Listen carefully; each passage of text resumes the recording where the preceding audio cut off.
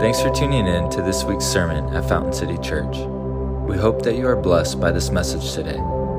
If you'd like to learn more, you can check out our website at fountaincity.org.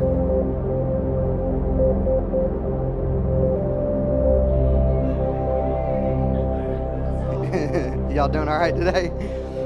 My goodness, man. Where the Spirit of the Lord is, there is freedom.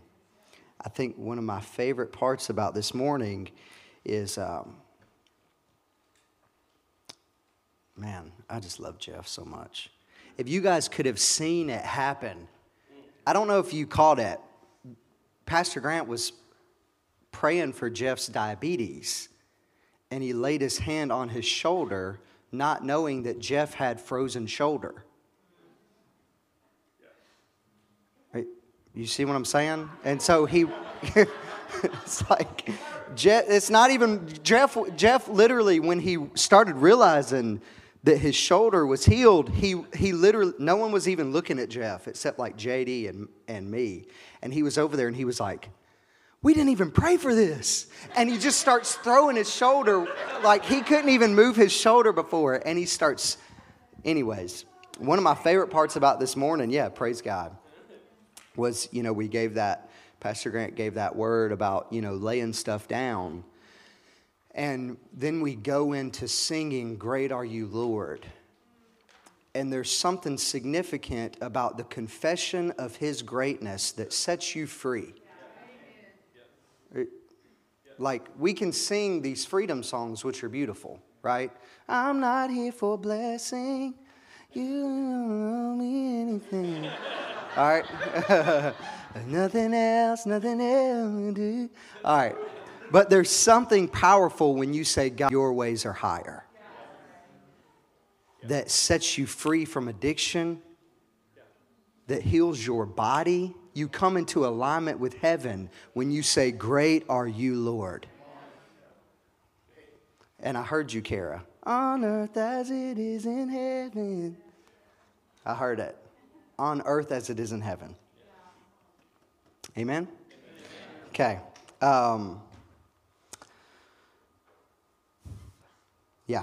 So if you're new here, my name is Daniel Miller. I'm on staff here as a church planner in residence. You probably don't know what that means, but a big part of our mission is just sending, right? Training, equipping, and sending and multiplication in the church for the sake of the advancement of the kingdom. My function here at the church is I'm our worship pastor. You just heard from our lead pastor, Grant Collins. If you're new here, come hug our necks. You're welcome here. And we are a house of worship. We usually have 30 minutes of worship. This morning we went an hour. Amen. I want to be a worshiper in my heart, man. I want to have a heart of worship that doesn't get bored when we pass the 30-minute mark. We can watch a Netflix episode that's every episode on streaming now is at least an hour. And we do that like nothing, dude. But we pass 30 minutes in worship and people are like, I want to have a heart of worship, man. Whether we go 5 minutes or we're at the 2-hour mark, whether just that crosses, I want my worship to cross denominations. Whether I'm singing hymns in the old Baptist church and the down a country road, or I'm surrounded by the hollering charismatic. I want to be able to enter in and lift up a fragrance that's pleasing unto Him, that moves His heart. That is worship. Yeah. Woo! The Lord is in this place, man. He's here. Do you feel Him? He is so good. He's so good, and He is bursting outside of the box that we've put Him in. And He is saying, do you want to know me? Amen? Hey, we are, do we have slides? Danny. What? We do. Yeah, we do. Yeah. Oh. Yes, please. Hey, can I interrupt? There's so many things we're trying to juggle. Hey, everybody say March 23rd. Okay, that's a Saturday. Josh, where is he? Josh Love and Kayla Geisinger, they're in the back. We have a thing? They're getting married in this room, and they're inviting everybody. So if you want to come on March 23rd at 1:30 p.m., we'll start worshiping at 1:15. It's going to be great. They wanted to make sure the whole body got invited. So there's Josh. He wants to tell each and every one of you about it individually because he likes social interactions so much. All right, bless you. Thanks for doing that, because I did not know what to say. Yeah, you need to RSVP if you're coming. All right. Yeah. Okay. All right. I love you guys, man. I love this place. I love this family. It's an honor to be here in the presence of the Lord. Man, there's just nothing like His presence. Man, there's just nothing like Him, man. There's nothing like Him. We are in the middle of a series called The Heart of a Champion. And at the end of the year, end of the last year, we did like this 24 hours of prayer thing. And within that 24 hours, the Lord birthed this word within our team out of 2 Timothy 1:7. It says, "For God has not given us a spirit of fear and timidity, but of power, love, and self-discipline." Amen? And this word was just kind of resonating throughout our leadership team and through the people that were coming to this 24 hours of prayer, that the Lord was calling our church body from victims to victors. That the Lord was setting us free from the spirit of fear and reminding us that we've been given His Holy Spirit in exchange. What a beautiful deal. I mean, you can't beat that. Amen? This word was birthed in this 24 hours of prayer, and I remember just getting so excited because we're working in shifts, right? So Pastor Grant had the first shift, and then he tapped out to Cammie, and then Cammie tapped out to me. And I remember showing up for my shift, and Cammie met me in the foyer, which I recently learned is actually pronounced foyer. Y'all are gonna learn that I don't talk right, okay? My wife and my pastor constantly make fun of the way I speak. Roll Tide. So anyways,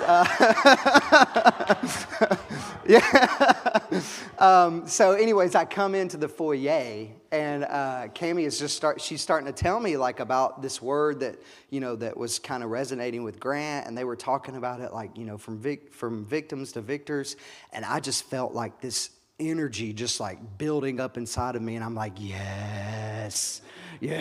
And I felt like, prior to this, the Lord gave me this phrase, the heart of a champion, the champion's heart. And how many of you know that Jesus didn't raise Himself from the dead? Yeah? Jesus didn't raise Himself from the dead. The Holy Spirit did. Peter tells us in Acts, Paul tells us in Romans, that it was the Spirit of God that came into that tomb, put breath back into the lungs of our Savior. And then that same Spirit that did that to the broken, dead body of Jesus is now living within you. The Spirit of life, of resurrection, the greatest battle ever fought. The greatest battle in all of existence that was ever fought was the battle of the grave. And the Spirit that secured that victory is living within you. Amen? The champion's heart. This is the champion's heart. And so as Christians who walk in that Spirit, who have that Spirit within us, we're called to live in an offensive role. We're not merely meant to just hold back the darknesses to the best of our ability and wait till we die to go to heaven or Jesus returns. It's not like we're just like just limping through this life. We're called to be on the offensive. Jesus said, you are the light of the world. Hey-oh. Huh? Okay, so there's this movie, WALL-E. Y'all ever seen WALL-E? WALL-E, yeah. Eva. At the end of the movie, this guy, I don't have time to get into it, but this guy, it's like these humans, and they just got used to just like surviving. You know, these robots are just doing everything for them. They're like feeding them, entertaining them, everything. And then like the captain of the ship, he snaps out of this trance that he is in, where these robots have just been like, you know, doing everything for him. And he's like, I want to be free.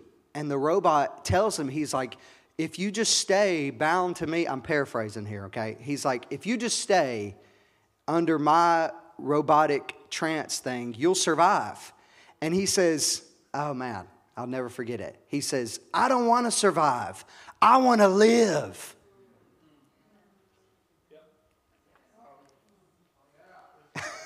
Amen? And then Jake Hamilton wrote a song about it, and it's really awesome. But, so it's not this picture of the Christian, it's not that we're just surviving and just holding back the darkness, but we're actually on the offensive, like moving into this aggressive, like offensive role with the heart of a champion. And, you know, we have this mission, right, to proclaim good news to the poor, bind up the brokenhearted, to proclaim freedom for the captives, to heal the sick, raise the dead, cast out demons. Amen? This is our mission. So my mission is to heal the sick, but if I'm honest with you, my back hurts right now. Right? I have chronic back pain from a skiing incident. West Virginia, man. And the pollen shows up and it gets me sneezing and coughing and hacking up stuff, and it's awful. And Pastor Grant, you know, a couple weeks ago when we first started this series, he was preaching out of 2 Corinthians 4, you know, where Paul says that we have this treasure that he refers to as an all-surpassing power, and then we hold it in jars of clay. So I'm called to heal the sick, but I still get sick. I still experience loss, heartbreak, even death. Now, let me make something clear, okay? It's not that we're supposed to just settle for these things. Okay, I never want to like land on a belief that just allows me to get beat up by the devil and then call it suffering. You guys following me?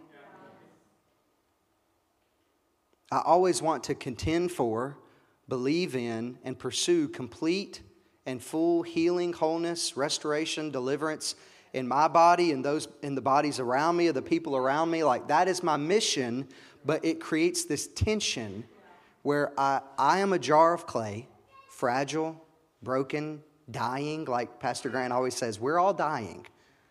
I'm dying right now in front of you. But within me is this all-surpassing power. And so if you can hold these two truths in tension, it births within you the heart of the champion. See, usually one of our weaknesses as Spirit-filled charismatics is that we don't know how to suffer well. Is that the trumpets? We going back, y'all?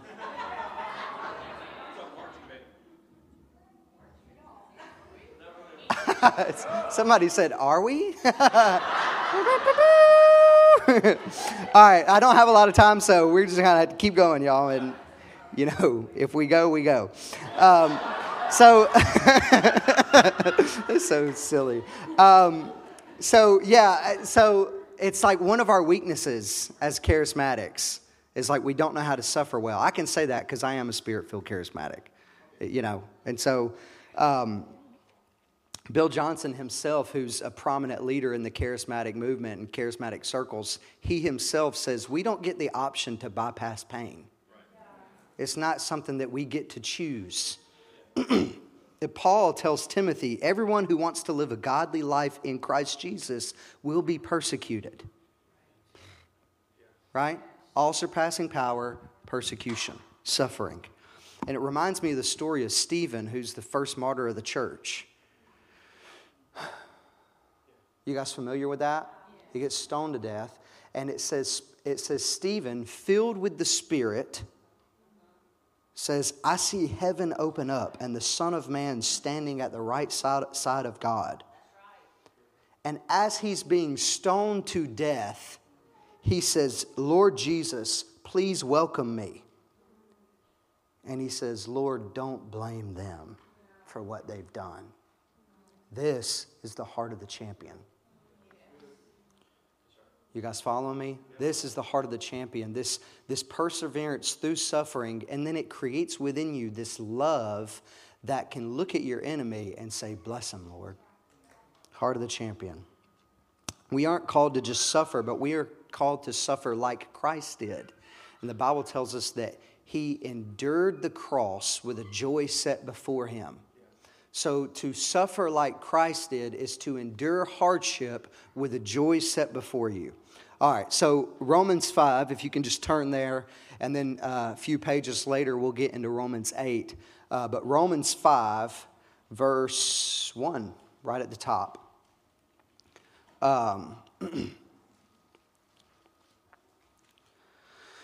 Okay, so I'm going to go. Therefore, since we have been justified through faith, we have peace with God through our Lord Jesus Christ. Amen.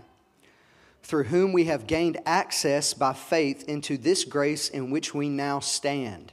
Hallelujah. And we boast in the hope of the glory of God. All right, here we go. Y'all ready? Not only so, but we also glory. That word right there, it just means rejoice. So not only so, but we also rejoice in our sufferings. Almost any time the Bible mentions suffering, it's almost always tied to blessing or rejoicing. Anytime the word suffering shows up, it's almost always connected to either blessing or rejoicing, which almost tells me that the biblical response to suffering is rejoicing. Are you guys following me? The biblical response to suffering is rejoicing. Now, blessed are those who mourn, right? Amen? So there's holy mourning. There's a place where we mourn, and it's beautiful. And then the Holy Spirit, who Jesus calls the Comforter, meets us in that place. And then He trades our mourning for the oil of joy. So our mourning is like this currency that we can use to exchange for rejoicing. The heart of the champion. You guys good? One of my favorite verses in the entire Bible, 1 Thessalonians 5:16. Anybody know what it says? Rejoice always. That's it. Rejoice always. That's the verse. Come on. All right, let's keep going. Not only so, but we also rejoice in our suffering because we know that suffering produces perseverance, perseverance, character, and character, hope. See, hope isn't just wishful thinking. That's what we think of it as society. Man, I hope this works out. I hope I have time to do this. I hope, whatever. Bill Johnson, this is twice now I've mentioned Bill today. Bill Johnson says, biblical hope is the joyful anticipation of good. To have hope is to believe something extraordinary is about to happen. Therefore, I'm going to rejoice now as if it has already happened. Okay, get this. Hope gives you permission to celebrate the answer as if it's already happened. See, hope gives you permission to rejoice regardless of your external circumstances because of your internal state of being. Which is what? So let's look at verse 5. And hope does not put us to shame. Why? Because God's love has been poured into our hearts through the Holy Spirit who has been given to us. God's love, we can rejoice because His love has been poured into our hearts. We can confidently hope in the midst of suffering. Why? Because we are not defined by our suffering. We're defined by His. And His suffering was the ultimate expression of love, poured out on the cross, overflowing and then spilling and then pouring into your own heart.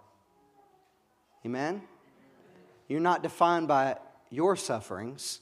You're defined by His. And His was the ultimate expression of love. See, suffering starts this chain reaction within us that ultimately produces hope. And the entire reason we can hope is because He loves us. Love isn't just a distant or future reality. It's been poured into your heart.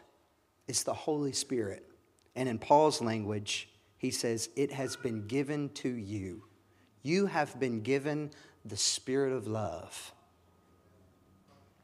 For God has not given us a spirit of fear, but of power, love, and self-discipline. He hasn't given us fear. Instead, He's given us love. So I don't have to be afraid because I am loved. I don't have to be afraid because I am loved. Whenever I feel afraid, there's an opportunity to remember that I am loved. The Bible says, cast all your anxiety on Him because He cares for you. The implication is that because God cares about you, you don't have to worry about anything. You don't have to be anxious because God loves you. And see, that's where when all the people who have anxiety just roll their eyes. Whatever, dude. You know? And see, God loves you is the single most powerful, profound, impactful statement in all of the universe. God loves you, my friend. God loves you. He loves you. The issue is that I believe we become so exposed to God's love as an idea that it's just become just that, an idea. It's in our songs. It's in every single one of our sermons. It's at the center of everything we do. We're in the Bible Belt, so it's like you hear it all the time. It's literally on our billboards. God loves you. There's one like right over there. And we hear it so much that we kind of just, it loses its meaning and it almost becomes like white noise. God loves you. It just kind of becomes like white noise, kind of like the sound that my fan makes at night in my bedroom that eventually just lulls me to sleep. See, we know God loves us, but have we gone to sleep to that?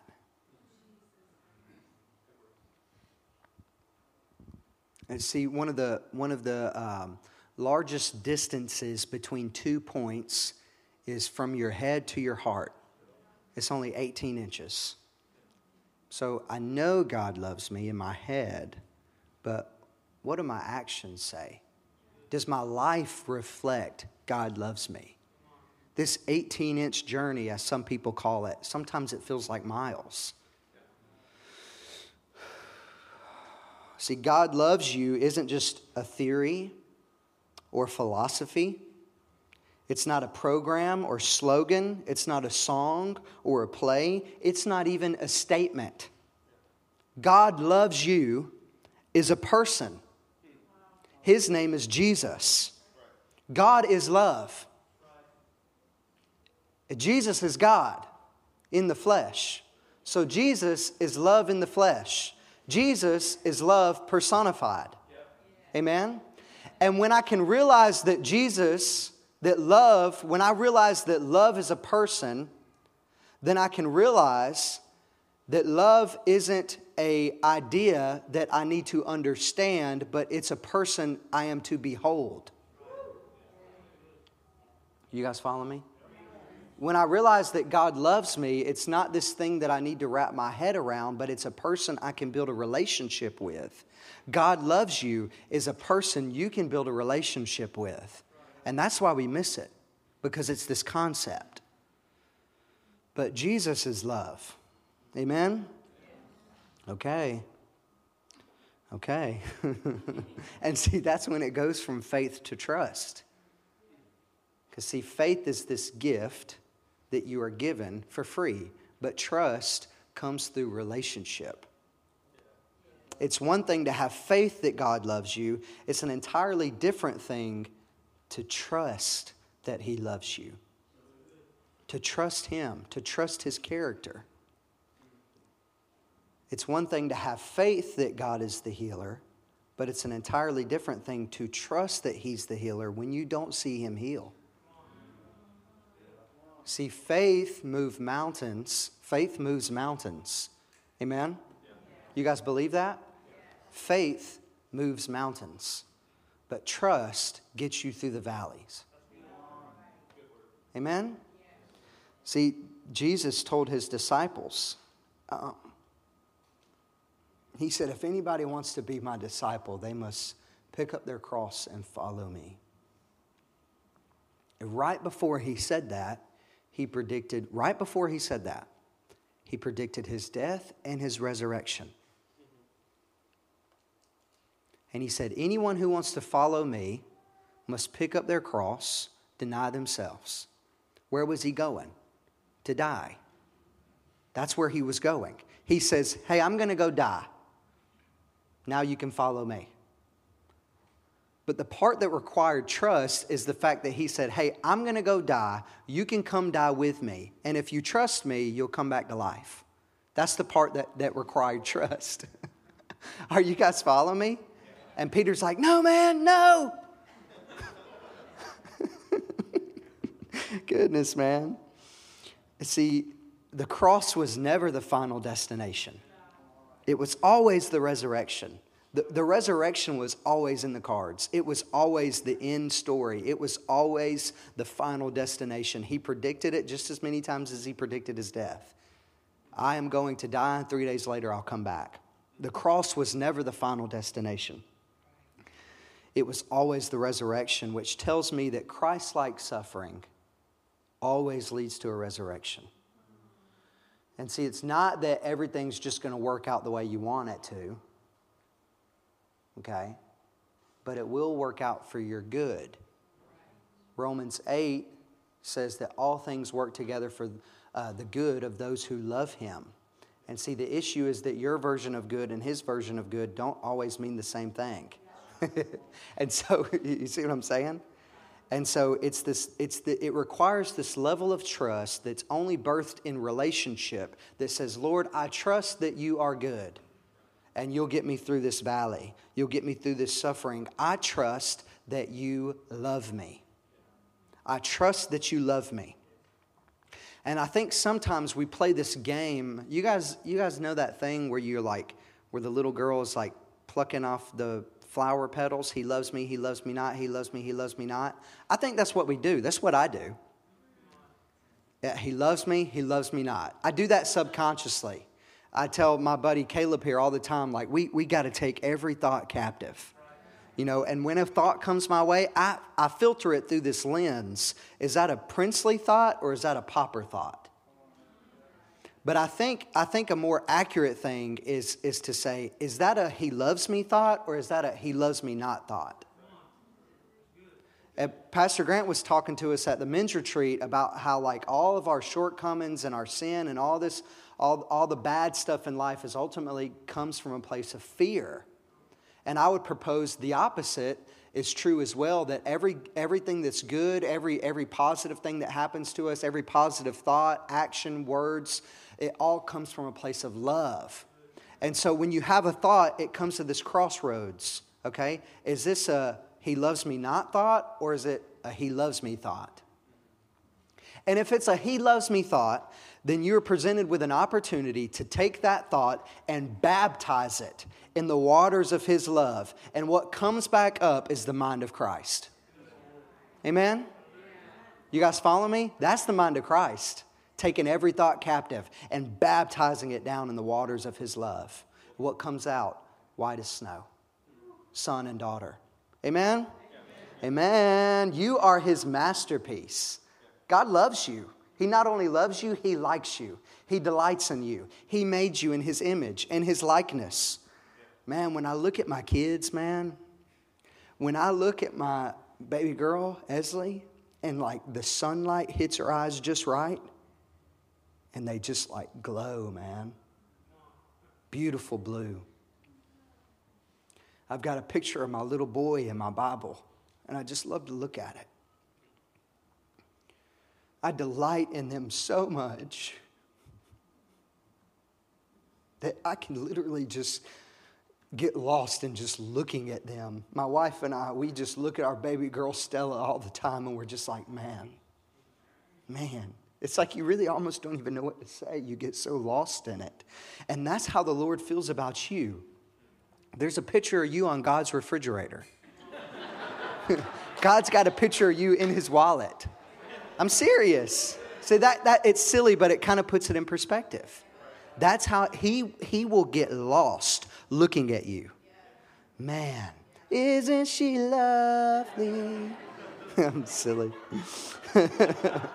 He's singing love songs over you, man. He is so captivated by you. You are his masterpiece, his painting, his work of art. And you say, nah, man, if you just only knew. If you only knew what goes on in my bedroom. If you only knew the arguments me and my wife have. The argument we had on the way to church this morning. If you only knew, you wouldn't say that. And see, Paul says that just at the right time, while we were still sinners, he sent his son for us. In your lowest place, he saw you. He saw you bound to addiction. He saw you spit in his face. He saw you divorce your spouse. He saw you steal from your parents. He saw you slap your friend. He saw it all. And he still crossed eternity and paid the ultimate price. And that is love. The Bible says there is no greater love than to lay one's life down. Ooh, amen. There's one metric. There's one metric that defines something's value. There's one thing that determines your value. When I sell stuff on eBay, like game stuff, it's nerdy, okay? I'm not going to get into it. But I do nerd stuff, okay? And I sell nerd stuff on eBay. I actually don't really do it much now, but I'd still, whatever, okay? I feel like I got to defend myself. I am cool.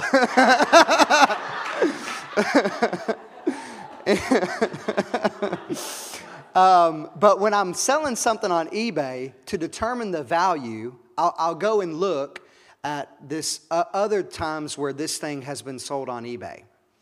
And I can go and I can see the listings of this thing. Say I'm just selling, a phone. I can go and see where this phone is listed on eBay currently. But that's not what determines its value. Because it's just sitting there and nobody's bought it. I have to go into the sold listings and see what people have paid for this thing.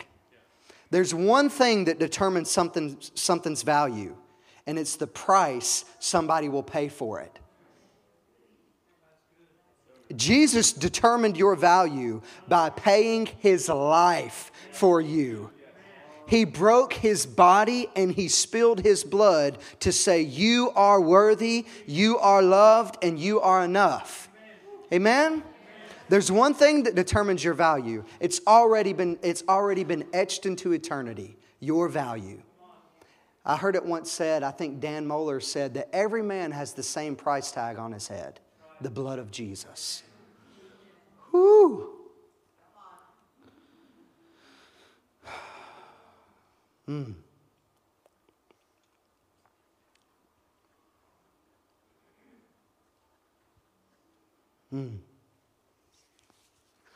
1 John 4:9 says, "This is how God showed his love among us.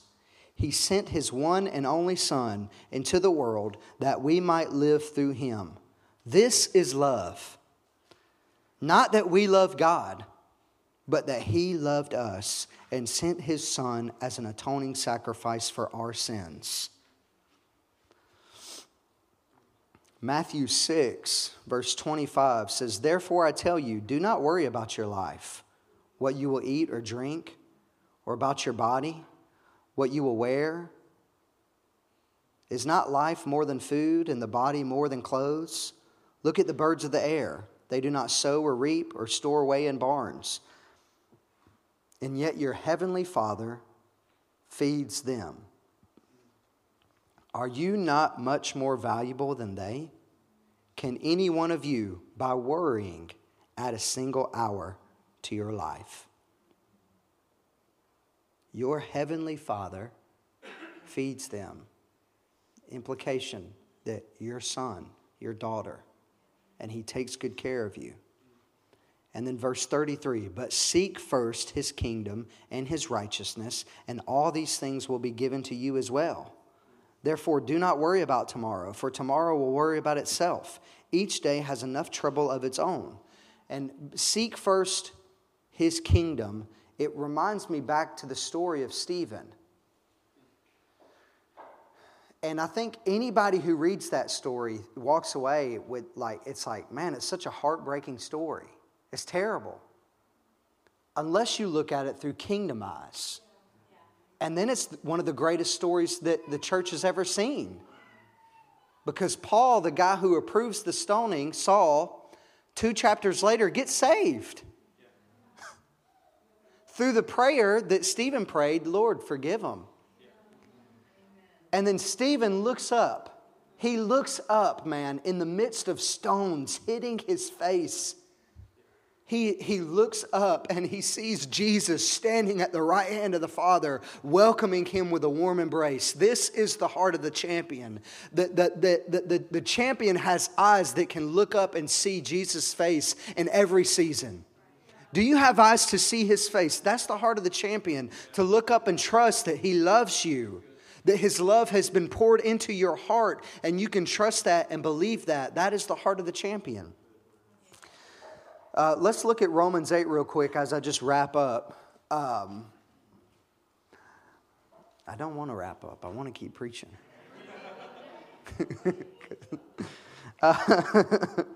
But Romans 8, the whole chapter is like one of my favorite chapters in the entire Bible. Romans 8 is, just a little side note, I don't have enough time, but I'm going to say it anyways. Romans 8 is the answer to 6 and 7. You can't read 7 and walk away. You can't. You got to read 8. Okay? I'm just going to say that. All right. So anyways, verse 14, "For those who are led by the Spirit of God are the children of God. The Spirit you received does not make you slaves so that you live in fear again. Rather, the Spirit you received brought about your adoption to sonship." And that's where Jesus can look at your eyes and say, "Look at those eyes glistening in the sun, man. You're grafted into this family. You're called a son and a daughter, and he loves you. And by him we cry, 'Abba, Father.' The Spirit himself testifies with our spirit that we are God's children. Now, if we are children, then we are heirs, heirs of God and co-heirs with Christ, if indeed we share in his sufferings, in order that we may also share in his glory." Share in his sufferings. In his sufferings. All right, verse 18. "I consider that our present sufferings are not worth comparing with the glory that will be revealed in us." Amen. Thank you, Jesus. Thank you, Lord. We skip down to verse 28. "And we know that in all things God works for the good of those who love him." And for the sake of time, I'm going to go ahead and skip down to verse 31. "What then shall we say in response to these things?" What things? Suffering. "What then shall we say in response to suffering?" This is the Bible's response to suffering. "If God is for us, who can be against us? He who did not spare his own son, but gave him up for us all, how will he not also, along with him, graciously give us all things? Who will bring any charge against those whom God has chosen? It is God who justifies. Who then is the one who condemns? No one. Christ Jesus, who died, more than that, who was raised to life, is at the right hand of God and is also interceding for us. Who shall separate us from the love of Christ? Shall trouble or hardship or persecution or famine or nakedness or danger or sword? For as it is written, for your sake we face death all day long. We are considered as sheep to be slaughtered. If I'm honest with you, I always skip over that part because it makes me feel weird. It's a callback to a psalm where the people of Israel are saying, Lord, we didn't do anything to deserve this suffering. We haven't worshipped, we haven't had any other gods. It's in this specific season, okay? And they're crying out for the Lord to save them. And Paul is saying it's even in this that the answer is this. No, he says in verse 37. Are you guys following me? Yeah. Okay.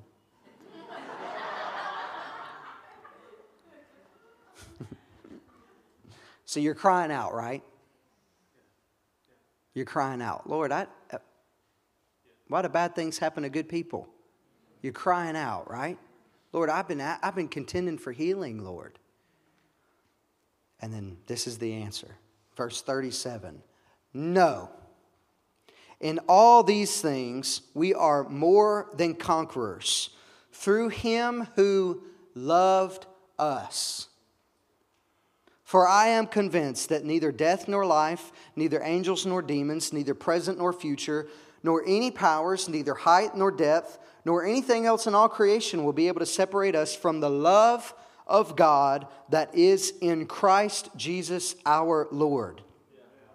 I kept asking the Lord, I don't understand, why more than conqueror? Isn't conqueror enough, right? In all these things, we are conquerors. I think the NASB says we overwhelmingly conquer. That's, you know what I mean? So why more than conqueror? And I felt like the Lord told me, conquerors are victorious when they win. But more than conquerors are victorious even when they lose. And that's you. That's you. That even in defeat, death, heartache, even as the stones are hitting your face, that you can reach in and look in this internal state of being that says, I am loved. He does love me. He loves me. And in that is my victory. And nothing could ever separate me from that. Nothing could ever separate me from His love. I am a victor. I am a champion. And it's not because anything I did, but it's through His suffering, His work on the cross that determined my value.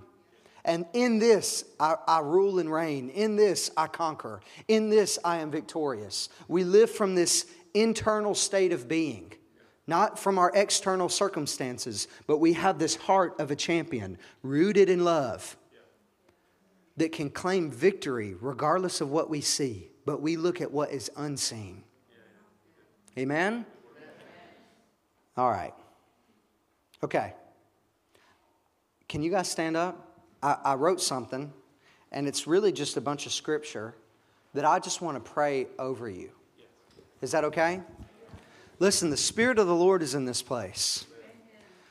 God is a God of nearness and a God of presence. And in His presence there is freedom. And when we worship as His sons and daughters, His Spirit comes. And He is in this place. He is in this place. And He is setting you free. Today is the day of your freedom. You will be free from the spirit of fear. You will be free from the spirit of fear. If you just kind of just reach your hands out and just receive this. Do not be afraid.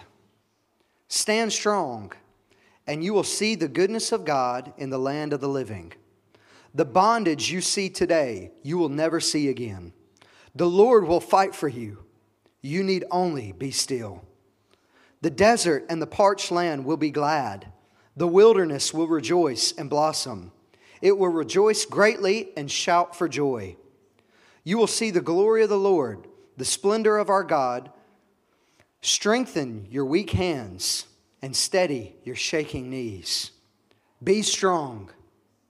Do not fear. God will come. He will come with vengeance, with divine retribution. He will come to save you. If God is for you, who can be against you? If He gave His own Son up for you, won't He also give you everything you need? Who will bring any charge against you? It is God who justifies. Who then is the one who condemns? No one. For it is Christ Jesus Himself who is at the right hand of God, praying for you in this very moment. Who shall separate you from the love of Christ? Shall hardship or trouble, heartbreak or disease? Can tragedy, despair, loss, or even death separate you from His love? No. In all these things, you are more than a conqueror through Him who completely and fully loves you and is captivated by you. For I am convinced that nothing in life will be able to separate you from the love of God that was poured out for you on the cross. Today will be the day of your deliverance. Today is the day of your victory. Today will be the day of your freedom. In Jesus' mighty name, may you receive a crown of beauty instead of ashes, the oil of joy instead of mourning, and a garment of praise instead of a spirit of despair. From this day on, you will be known as a tree of righteousness, a victorious display of His splendor. From this day on, may you remember that all-surpassing power living within you. When times get hard, may you remember. In seasons of suffering, may you remember. I pray that you can look up and see His face in every season. May your cup not just be full, but running over. May you receive God's abundant provision of grace and of the gift of righteousness so that you reign in life through the victory of the one, our Lord, our precious Savior, Christ Jesus. We love you, Lord. We thank you for freedom and salvation and deliverance.